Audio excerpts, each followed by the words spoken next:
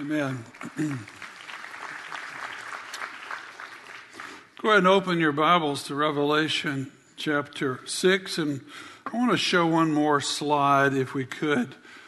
Our dear sister Ann Stevens-Roby, Ann served the Lord for 35, 40 years in evangelism, meeting the needs of the poor. She had a great radio program twice a week, and she was part of our church. And she went home to be with the Lord January 1st. And so we weren't able to celebrate her life, but we're going to do that in about 13 days. You're welcome to join us. Father, we thank you for the Word of God. It is eternal, life-changing, and powerful. So teach us today by your Spirit. In Jesus' name, everyone said amen. You got your Bibles? Hold them up. Let me see your Bibles. Excellent. Well, we're talking about the seven seals today. We're going chapter by chapter through the book. When you go chapter by chapter, you can't dodge anything. You have to deal with stuff, even the hard stuff. And sometimes, you may want to write this down, sometimes the hard things lead to good things. And without the hard things, we would never get to the good things. And let me give you just kind of a little, we've been talking about vision lately. I want to give you our Church of the Savior values very quickly. You want to write these down? There's a place for it. In other words, what's non-negotiable? You know, we can negotiate on a lot of stuff, but there's some things we're just not going to negotiate on. And one is the Lordship of Jesus. The scripture says, if you confess Jesus as Lord and believe in your heart, you shall be saved. And everything starts with the Lordship of Jesus. If he's not Lord of us, he's not Lord of anything in our life. Next is the Holy Spirit. We value the third person of the Trinity. You cannot serve Jesus without the Holy Spirit. You can't love your spouse. You can't be an effective prayer person. You can't share the gospel. You can't do anything without the power of the Holy Spirit. He is actually the leader of the church, and my leader and your leader, and then the authority of Scripture. We love God's Word. God's Word is true, and we will always stand on what God thinks and says about things. And then the fourth one is prayer. Everyone say prayer. We want to be like the Acts 2 church. It was devoted to prayer. That's why we are a prayer-driven church. We are a presence-centered church. He is the most important guest, and he is also the host. And a prayer movement is growing in our city like never before. We've been exposing this unceasing prayer movement picture to churches and pastors in our city that would take one day a month to cover our city for 24 hours of prayer. And as of today, we have 11 churches that said, we're in. We'll take a day of the month. Bless the Lord. And then sharing the gospel. We must lovingly but boldly tell people about who Jesus is, because their life can't be changed without the Lord Jesus Christ. And then once people receive Christ, we don't just say, come to church. We want to put them in a system of helping them grow in the disciplines of the faith. That's called discipleship. And then number 7, people. Everyone say people. Did you know Jesus loves people? Turn to your neighbor and ask them if they are a people. Just go and ask them, are you a people?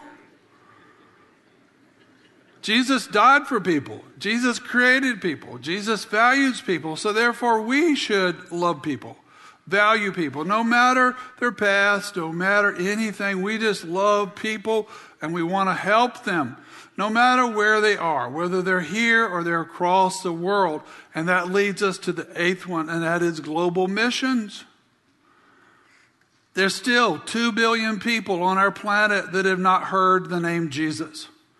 And it's not fair for some of us to have all these resources and have heard about him multiple times, and so many people have never heard once. We have to do our part in changing that. And then the last one is developing servant leaders. It's not about finding Christ. It's not about getting discipled in the faith. You have to pay it forward. You have to take what you've been given, invest it in the lives of other people, one life at a time. That's how we're going to make a difference. That's how the awakening is going to come. Okay, you got it? I'm sorry, you got it? Okay, let's talk about what we're going to read. Heads up, giving you a warning. This is not easy material to read or talk about. This is hard stuff. But the hard stuff leads to glorious stuff. And the issue is, are we going to stick our head in the sand? Act like it's not here? Pretend Jesus didn't say it? Or are we going to pay attention and say, Lord, tell us what's coming. Prepare us for what's going to happen in our nation and our world. Prepare us so we can prepare our children. Now, again, up front, I'm telling you, I'm a simple servant. I don't know everything. Some days I wonder if I know anything. But my job is to tell you what the Scripture says, to attempt to tell you what it means, and then help us all learn to apply it. Okay, let's keep going. Now I want to give you 4 points to set up this chapter. If I give you 4 points up front, it'll make the rest of the chapter will make a lot more sense to you. Well, what are the 4 points? Here's the first one. When Jesus unwraps the scroll, it is one book. How many books is it? It's one book. It is the title deed to planet Earth. It is one book. And this book has 7 sections. Now, it's not a book like what we have today with a spine.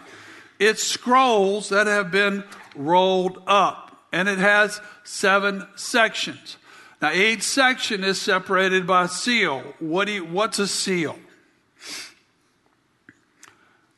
When a king, a diplomat, a businessman is doing a transaction, the document, after the document was signed and finished, it would be rolled. Hot wax would be poured on the edge of the document. Then the person in leadership would take their ring or their signet, it might be around their neck, or they might even keep it in a safe, and they would place it in the hot wax. That meant no one could open the document except the person to whom it was sent. So each section of this document is separated by a seal. And we're going to read that the Lamb of God, who is the Lamb of God? Remember, the answers are always on the screen, 3rd grade level. Jesus is the Lamb of God. And he opens the seal in this chapter, 6 of them, one at a time. Point number 2. Our Heavenly Father is loving. Has he been kind and loving to you? Let's see your little hands. Oh, he's been so kind to me. He's been so thoughtful, even when he spanked me. I needed it, and he did it with love and affection. But, foremost, he is holy. Everyone say holy. What does holy mean? Holy is defined as being morally perfect. There's no sin in him. There's no wrong in him. There's no temptation in him. There's no wickedness in him. He is morally perfect. We read a couple of weeks ago from Revelation 4 this phrase that the 4 living creatures said day and night, and they are the most powerful creatures ever created by the Father, the seraphim. Say it with me, please. Holy, holy, holy is the Lord God, the Almighty, who was, who is, and is to come. So foremost, he is holy. And he cannot tolerate rebellion and sin for very long. Now, thank the Lord, he has been patient with us. Can I hear an amen? We all would have been toast a long time ago. He's very patient with us, but there comes a time he will act. There comes a time he says, that's enough. And that's because he is just. He is righteous. He is holy. If he didn't act, he would not be loving. And I would suggest you fathers and mothers, if you don't correct your children, you are not loving to them. Don't put up with a sharp tongue. Don't put up with disrespect. Don't put up with laziness. Don't put up with rebellion. You deal quick and you deal strong with it. That proves that you love your children. Because the Father does that to us. The Heavenly Father does. He disciplines everybody he loves. For instance, this demon-possessed dictator that killed 50 million people, he got his day in court. People that think it's fun to commit murder, he had his day in court. And when a dictator feels like he can do whatever he wants to and march into a nation and kill thousands of people, he's got his day in court too. Well, if he's got his day in court, you all have your day in court, and I have my day in court too, because God is holy. Luckily, all of our sins have been forgiven because of what Jesus Christ did on the cross. Now, God's going to bring the judgments in chapter 6 for 2 reasons. What are the 2 reasons? One, he's going to punish evil once and for all. And we read in this chapter the 7 seals that are broken. The 7 seals go to 7 trumpets. So you see, seals, trumpets, and finally 7 bowls.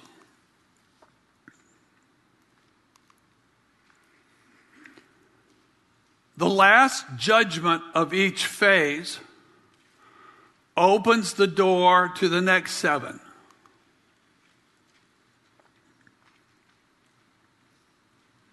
Let me let this sink in just for a minute. The second reason for the judgments we see in chapter 6. Has our nation been wicked, yes or no? Yes, we have been. It's to cause people to repent of their sin, to humble themselves before the living God, and to receive Jesus Christ as their Savior, the Lamb of God who takes away the sin of the world. God has a plan. Remember what I said? Sometimes bad things happen and good things follow. It is very, very, very sad to me. About 90% of all people that become Christians, did you know they do it before age 19? 90%. After age 19, normally it takes a tragedy. It takes a broken heart. It takes devastation for somebody to rethink their position.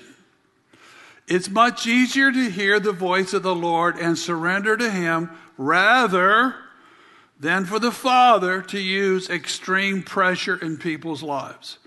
Now, if you want to have an effective ministry, here's a simple way to do it. Look for people that are not doing well and go help them. Go love them. Go pray for them. You got a neighbor down the street that's not doing well. Pray for him, but go see him. If you've got somebody who's got they're living wrong and they won't return your call, I've done this. I've gone to their work and waited in the parking lot because I loved them. Leaning on the hood of my car because I care for them. So look for people undergoing extreme pressure. And it is the pressure. I've got lots of friends that I've had this frank discussion. You've not had enough pain yet. You still think you're God, and you still think you're in charge, but you've not figured it out. You're not God, and you're not in charge. So you got more pain coming because of the crazy choices that you are making. People have to surrender to his will before they can know him and love him back. And maybe there's some of you in this room today that are knuckleheads. You could be 15 and you're a knucklehead. Or you could be 55 and you're a knucklehead because you think you're the one that controls your life, and you do not. Now let's read the passage. We'll start with this first section, chapter 6, verse 1. Then I saw when the Lamb broke one of the 7 seals, and I heard one of the 4 living creatures saying with a voice of thunder, "Come." I looked, and behold, there was a white horse, and he who sat upon it had a bow, and a crown was given him, and he went out conquering and to conquer. We're going to see riders on 4 different horses. By and large, these are not individuals on these horses, maybe with the exception of the first horse. These are forces that are unleashed by God. Now, I want to say, because some Christians see this and say that's Jesus on the white horse. No, it is not. Jesus comes much later on a white horse. This is an imposter on a white horse. The white horse represents one thing. It represents a season of time where there is unparalleled world peace because of the guy on the horse. The name of this one is the Antichrist. He comes to power. He will usher in a time of calm. And he is a counterfeit to the true king that will come later. Our enemy always tries to counterfeit what God is doing.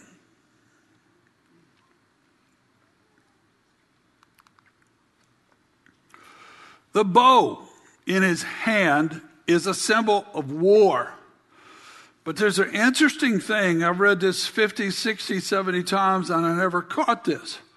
The fact that the bow has no arrows implies that the ascension to power of this mighty man is not through warfare, but through treaties and agreements.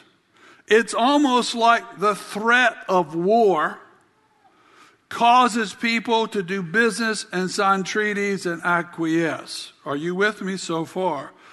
What I'm putting up on the screen is a treaty signed by the then president of the Ukraine and Vladimir Putin. And the treaty essentially said, we're taking Crimea one way or the other. If you sign it over, we won't invade you. Well, look how long that lasts. Jesus said the person on the white horse went out conquering, and he never stopped conquering. He kept conquering and conquering more. Now, most of the world, the scripture says, will follow the one on the white horse because they are going to be obsessed with trying to find a lasting peace. Jesus said in the passage, now again, we want to do our best just to see what does the Bible say. A crown was given to this one on the white horse. Now, years ago, the Prime Minister of Great Britain flew to Berlin, I guess, and entered into a peace treaty with Germany. Boo is right. Because he said, I've just made peace with Germany, so we will never have war because this guy, Hitler, is a great guy, and he's promised me he'll never have war. But he did ask for one thing. And so Great Britain gave him Czechoslovakia. 1938. Now, I've always wondered, how does one country give another country to another country without their permission? But that's exactly what he did. Now, this is very important. as we watch things play out in our country, because it has happened rapidly in our country in the last 5 years, 10 years, 20 years, and that is people all over the world will give up their civil liberties for perceived peace. Just leave me alone and I won't make any noise. Folk, if you pay attention to what's going on in our land, we're giving away more and more and more freedom almost on a daily basis. It's the way things happen. Seal number 2. And the Lamb broke the second seal, and I heard the second living creature, that's the seraphim, say this, "Come!" And another horse, a red horse, went out, and to him who sat on it, it was granted to take peace. Everyone say, take peace from the earth, that men would slay one another, and a great sword was given to him. What color is the horse? And his blood red appearance tells us, speaks about the coming Holocaust of war like has never been on the planet before. The time of peace that came with the first rider, maybe 3 years or so, is now over because the scripture said it was granted to this force to take away peace. To take away peace. So violence, assassination, revolt, massacre, slaughter will become commonplace across the globe. You say, Steve, I don't like to talk about this. I don't like to teach about it. But it's in the book. It's in the book. Seal number 3, verse 5. And he broke the third seal, and I heard the third living creature say, "Come." I looked, and behold, there was a black horse. What color? He who sat on it had a pair of scales in his hands. That's very important. I heard something like a voice in the center of the 4 living creatures saying this, "A quart of wheat for a denarii, 3 quarts of barley for a denarii, and do not damage the oil and the wine." The rich folk ate products of wheat. The poor folks and animals ate products from a much cheaper form, barley. Black signifies famine across the earth. The war that happened with the previous force will destroy much of the food supply, which will spawn global hunger.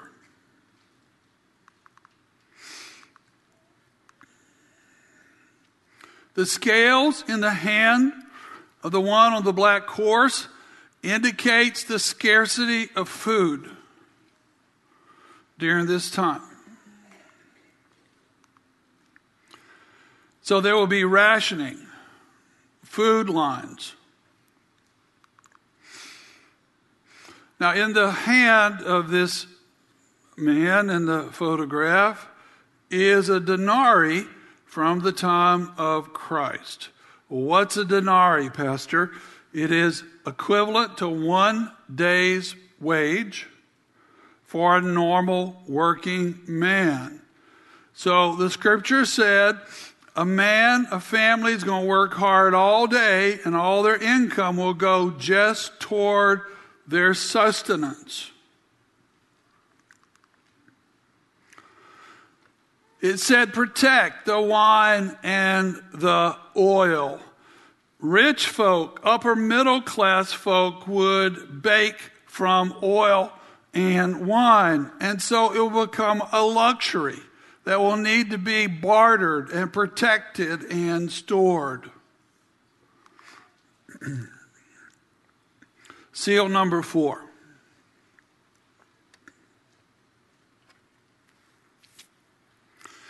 When the Lamb broke the 4th seal, I heard the voice of the 4th living creature say this, "Come." Everyone say, "Come." I looked, and behold, an ashen horse. He who sat on it had the name Death, and Hades was following with him. Authority was given them over a fourth of the earth to kill with the sword and with famine, with pestilence, and by the wild beasts of the earth. What does ashen mean? Like ashes. Gray. The ashen horse represents a time of widespread death on the earth like never before. The scripture even gives us a figure. 25% of the population will not make it during this time. These are graves from the Ukraine. Hades is the place of the wicked dead, not the place of people that love Jesus. Hades is for those who reject Christ. I just did a little Google search, and next year the population of the world will be 8 billion. That's not very far away. If you do some figuring at 25%, that's a lot of people that will lose their life. Now, I'm going to sprinkle in some good news throughout this. I want you to have hope. I want you to know the hard stuff, but I want you to have hope. And people say, well, where is the church during this time? Well, when is Jesus coming back for his people? Well, I could spend 3 hours talking about Jesus coming back before all this happens. But I could also spend hours talking about where it may be later on in the book. But this is what he wants us to know. Now, evangelism is very important to us, and it should be important to you. People need Jesus. Plain and simple. There is a heaven to gain, and there is a hell to shun. And every person living will be in one of those two places. And Jesus has given us, the body of Christ, the great opportunity of sharing the gospel. Everyone say gospel.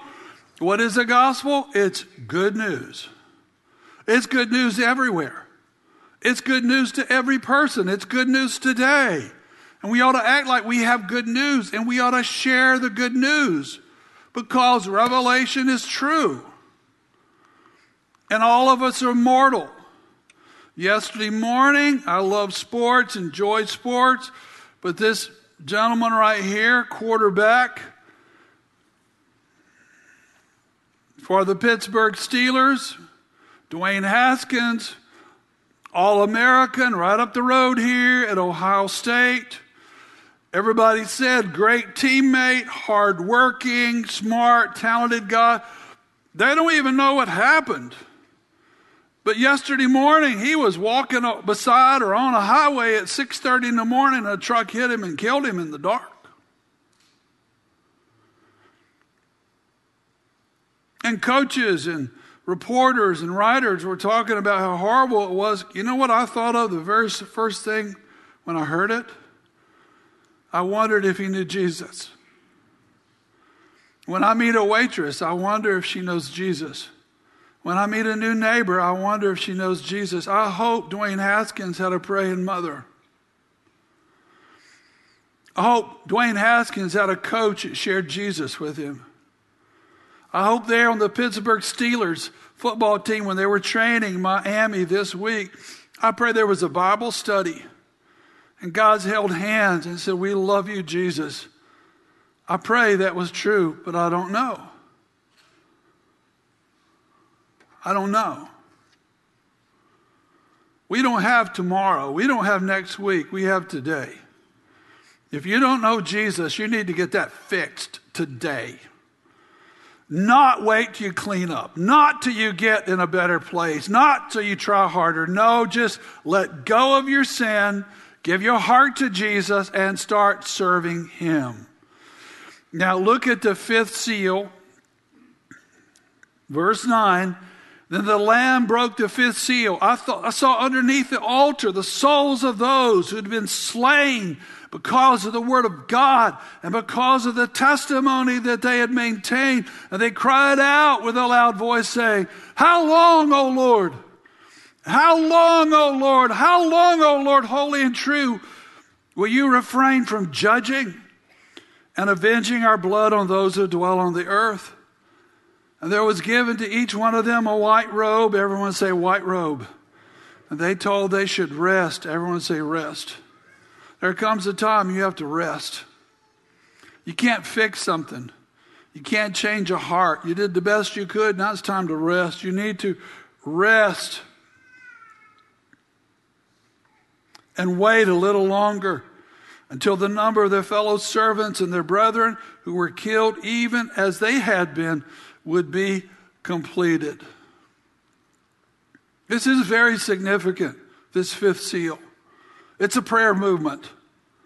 It's a prayer movement in heaven that joins a prayer movement here on earth, but it's a prayer movement that changes things. It's the prayers of believers that have given their lives for Jesus Christ, and more will be killed. And their prayers will release judgment on the empire of the Antichrist. When I was in Iraq 3 years ago, going with some of our global servants riding across Kurdistan, we saw some villages that proudly had crosses at their front gate. And my friends were telling me that when, what's her name? The bad boys. When ISIS came in there, in these villages, they would march people out in the street. They were Christians, and make them all kneel and ask them this question: will you renounce Jesus and convert to Islam? You have 2 seconds. With 50 lined up, kneeling there, the dirt road. Many of those villages, every one of those Christians said, "I serve Jesus." Even children, grandpas and grandmothers, I serve Jesus.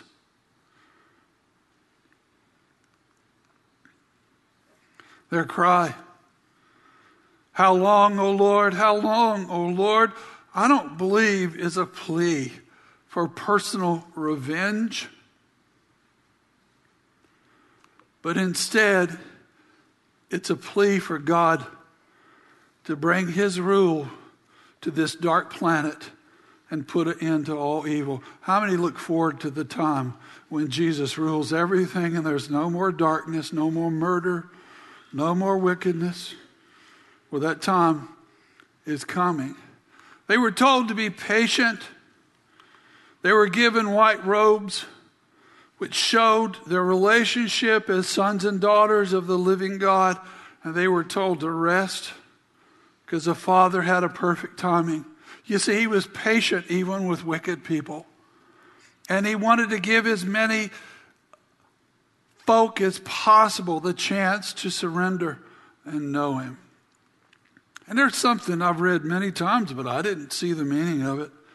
Then Jesus promised one day, everyone say one day, the last martyr will give their life. And they will be welcomed into heaven and applauded and hugged. One last martyr. The number of their fellow servants would be killed. The number would be completed. Seal number 6. Are you still with me? Yes. Nobody's left so far? Thank you. Verse 12. I looked and he broke the 6th seal. There was a great earthquake and the sun became black like sackcloth made of hair. The whole moon became like blood and the stars of the sky fell to the earth like a fig tree casts its unripe figs when shaken by a great storm. The sky was split apart like a scroll when it's rolled up. Every mountain and island were moved out of their places. Then the kings of the earth, notice in verse 15, the kings of the earth, the great men, the commanders, the rich, the strong, every slave, every free man, hid themselves in caves among the rocks and the mountains. And they said to the mountains and to the rocks, fall on us, hide us from the presence of him who's on the throne and from the wrath of the Lamb.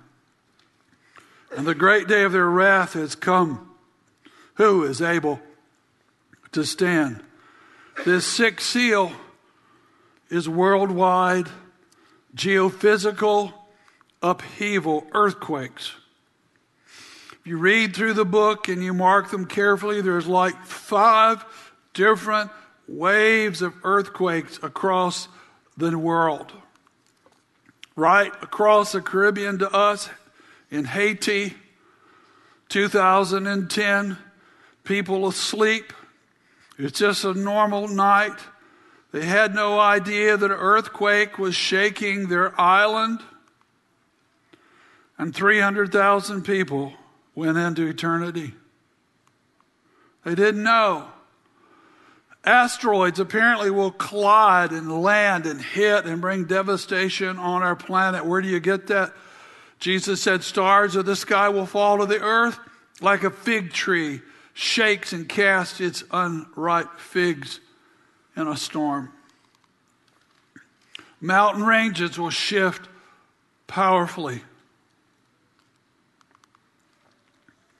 And tsunamis will wreak havoc on the coastlands.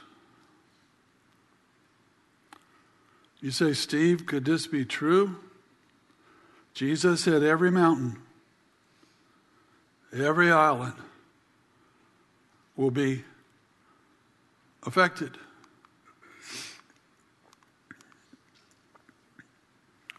This is a picture of the 2004 Indian Ocean tsunami. We've never lived through anything like that. Claimed 227,000 lives. Nobody knew what was coming. Look at that yacht sitting on top of a building. Started near Indonesia, that earthquake that went under the oceans and through the massive tidal waves. Now, let's kind of wrap this up.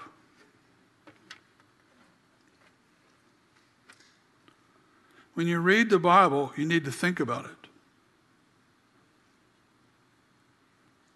This is not a bedtime story. This is a guidebook. Now, are you ready for the question? Is Jesus serious about getting people's attention? Would that be yes or no? Is he very serious? Why is he serious? Because he loves people. He loves people.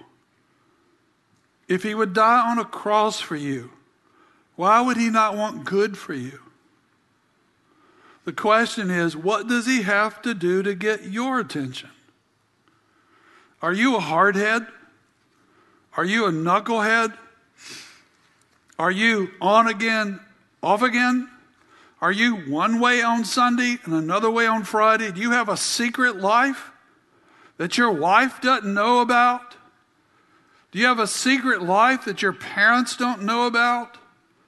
Are you dealing with stuff that you know is wrong and it's tearing you up on the inside? It is destroying you from the inside, and yet you just feel this pull toward darkness. Here's a promise. Jesus is going to get your attention one way or the other. Do you have a tender heart? Or are you hard-headed? Now, the things we just read about going to affect whoever is on the planet Earth and doesn't know Jesus at this time. And John lists 7 categories of people. I'd never seen this before. I read it, but I didn't pay attention. What do you mean, 7 categories? He says it. The first one is kings. The people at the very top, they're the first to run. Did you know that? And then another group is great men. Who would the great men be? That's world leaders. And then a third group. Who's this guy? This is the owner of Amazon, or rich men. They think they're untouchable. They think nothing could mess them up. Well, they are sincerely wrong. Who is this man? The founder and owner of Twitter. And then commanders. Who are commanders? That's military leaders. This is Erdogan, the dictator who took over Turkey and threw out democracy. All these military generals, he basically got rid of them and threw them in prison because he didn't want anybody telling him what to do. And the mighty men, the governors of Atlanta, the mayors of New York and Chicago, and powerful people.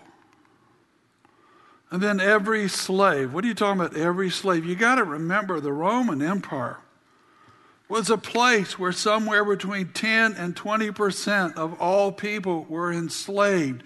They worked against their will. And the last category is free men. That's just average folk that are working every day to support their family. And then Jesus goes on to say this: none of those people can hide from the one true God, from the Son, Jesus Christ. None of them can hide. I'm going to ask the worship team, would you guys come on out? And I want to ask you today, are you hiding today? Are you hiding? Thinking God doesn't see, God doesn't care? You can't hide. There's no reason to pretend. There's no reason to put on a mask. Just be who you are and be honest about it. Pretending will wear you out. It's a burden you can't live with. All of Satan's kingdom is about pretending.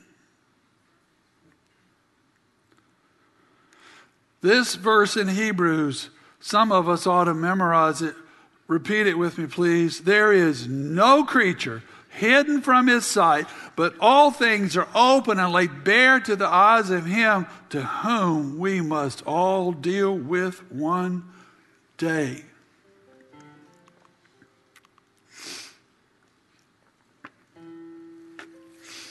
I want to end this really hard passage on a high note. I want you to go out of here going, yay, Jesus, we got this. This is a time for heroes. This is a time for champions. Especially you folks that are 30, 20, age 10, age 6. The years ahead are going to be the greatest years in the history of Christendom. Because God's going to mobilize you. And he's going to use you. And you will be honored in heaven. Because you say, Lord, use me. During this hard season, use me. Let me explain.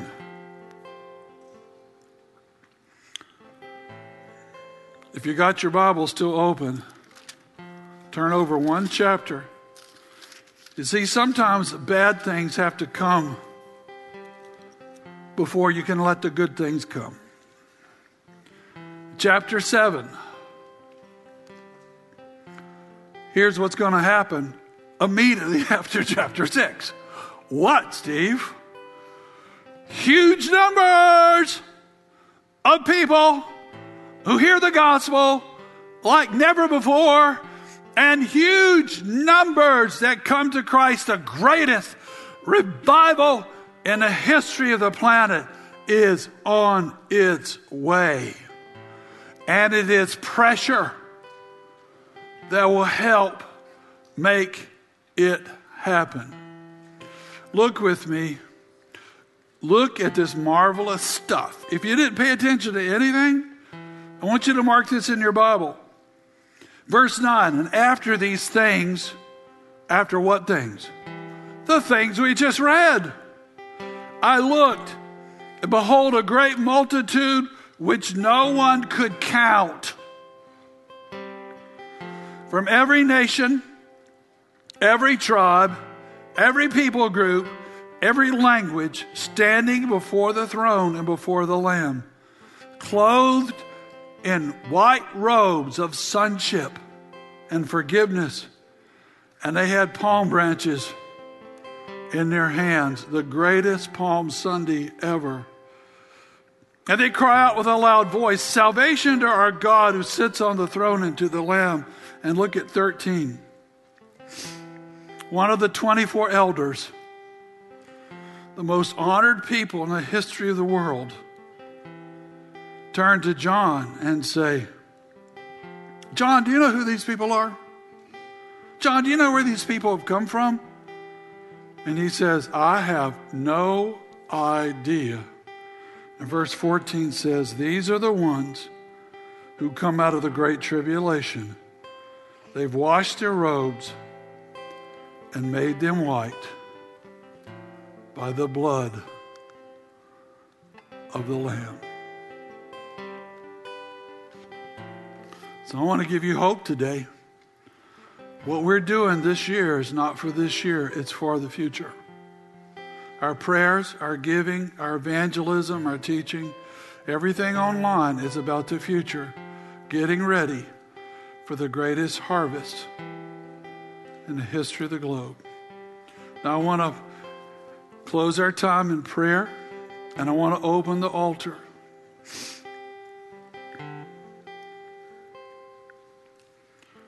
Lord, today I bind all fear. I bind all worry.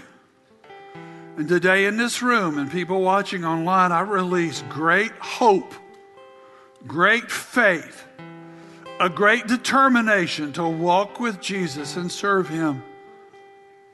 And Lord, a calling over every person. Father, prepare us for the glorious days ahead.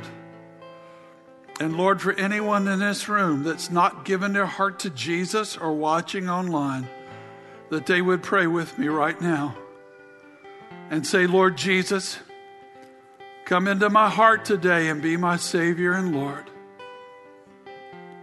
I give you my life. Use me for your glory. Forgive me of your sins. Wash me in your blood. And outfit me with a beautiful white robe, because I will serve you.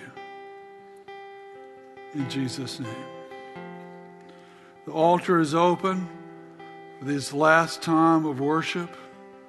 If you want to get on your face and cry out for someone that's lost, if you want to humble yourself before Him, if you want to confess your sin, the altar is open.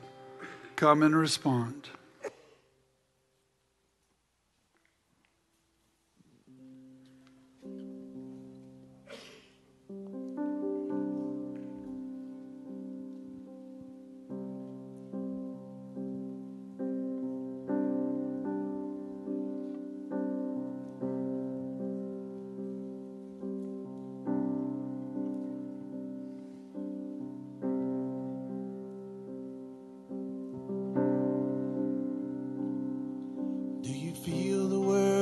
Broken. We do. Do you feel the shadows deepen? We do. But do you know that all the dark won't stop the light from getting through? We do. Do you wish that you could see it all made new? We do.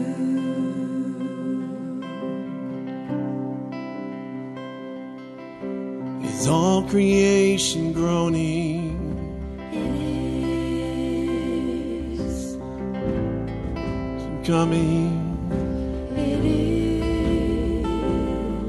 is the glory of the Lord to be the light within our midst. It Is it good that we remind ourselves of this?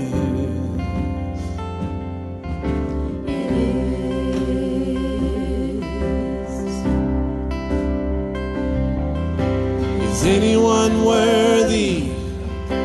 Is anyone whole? Is anyone able to break the seal and open the scroll?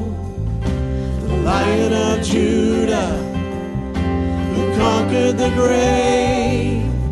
He is David's root and the Lamb who died to ransom the slave. Is he worthy?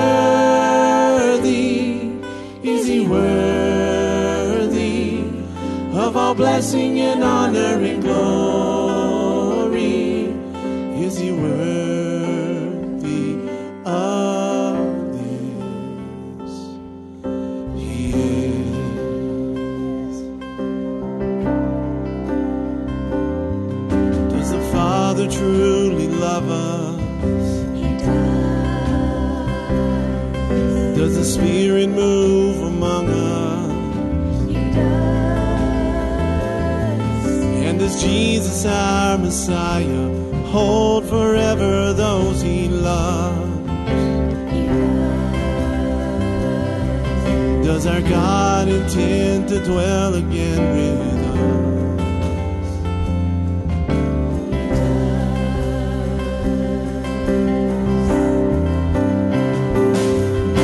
Is anyone worthy?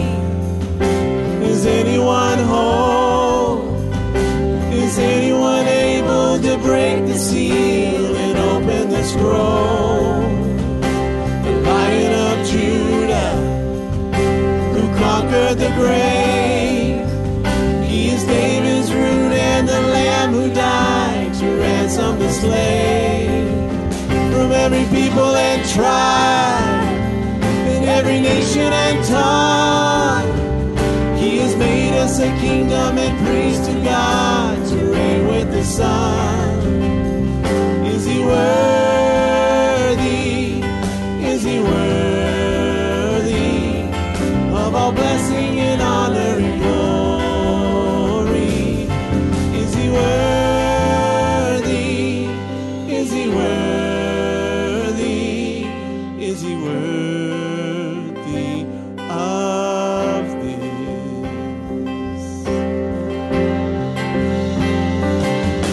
He is.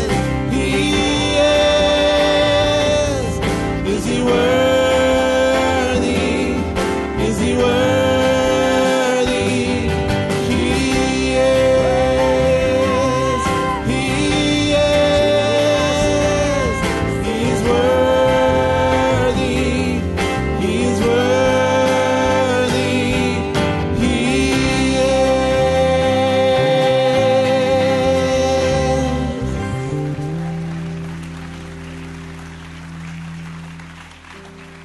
Come on now. Is he worthy? Oh, come on now. Is he worthy? Is he worthy to be praised? Every single day of our lives. Listen, there's only two options here. The first option is to live for the glory of God by receiving Jesus Christ as our Lord and Savior and allowing the Holy Spirit to do what we can't do for ourselves and make the miraculous happen in our lives. That's the life that He's called us to live. The other alternative is to go through life and wonder what happened. We don't want the alternative. We're going to live for the glory of God through Jesus Christ, and we're going to prepare ourselves for great things to come. And everybody believe that great things are coming our way. Do you believe that? That's right. It may get harder, but great things are coming our way. We know how the story ends, right? We win. We win. We win. Father, thank you for a great day in your house as we just gather around your throne room. One day we'll all be around your throne room in glory, looking at glory. Thank you for giving us a glimpse of your glory here this morning to prepare us that no eye has seen, no ear has heard, the things that you've prepared for us, but you have revealed it to us by your Holy Spirit. And we thank you for that in Jesus' name. Amen. Have a great day. Go get your children. There'll be people to pray for you to my left and to my right. Continue to put names on the walls as well. Thank you.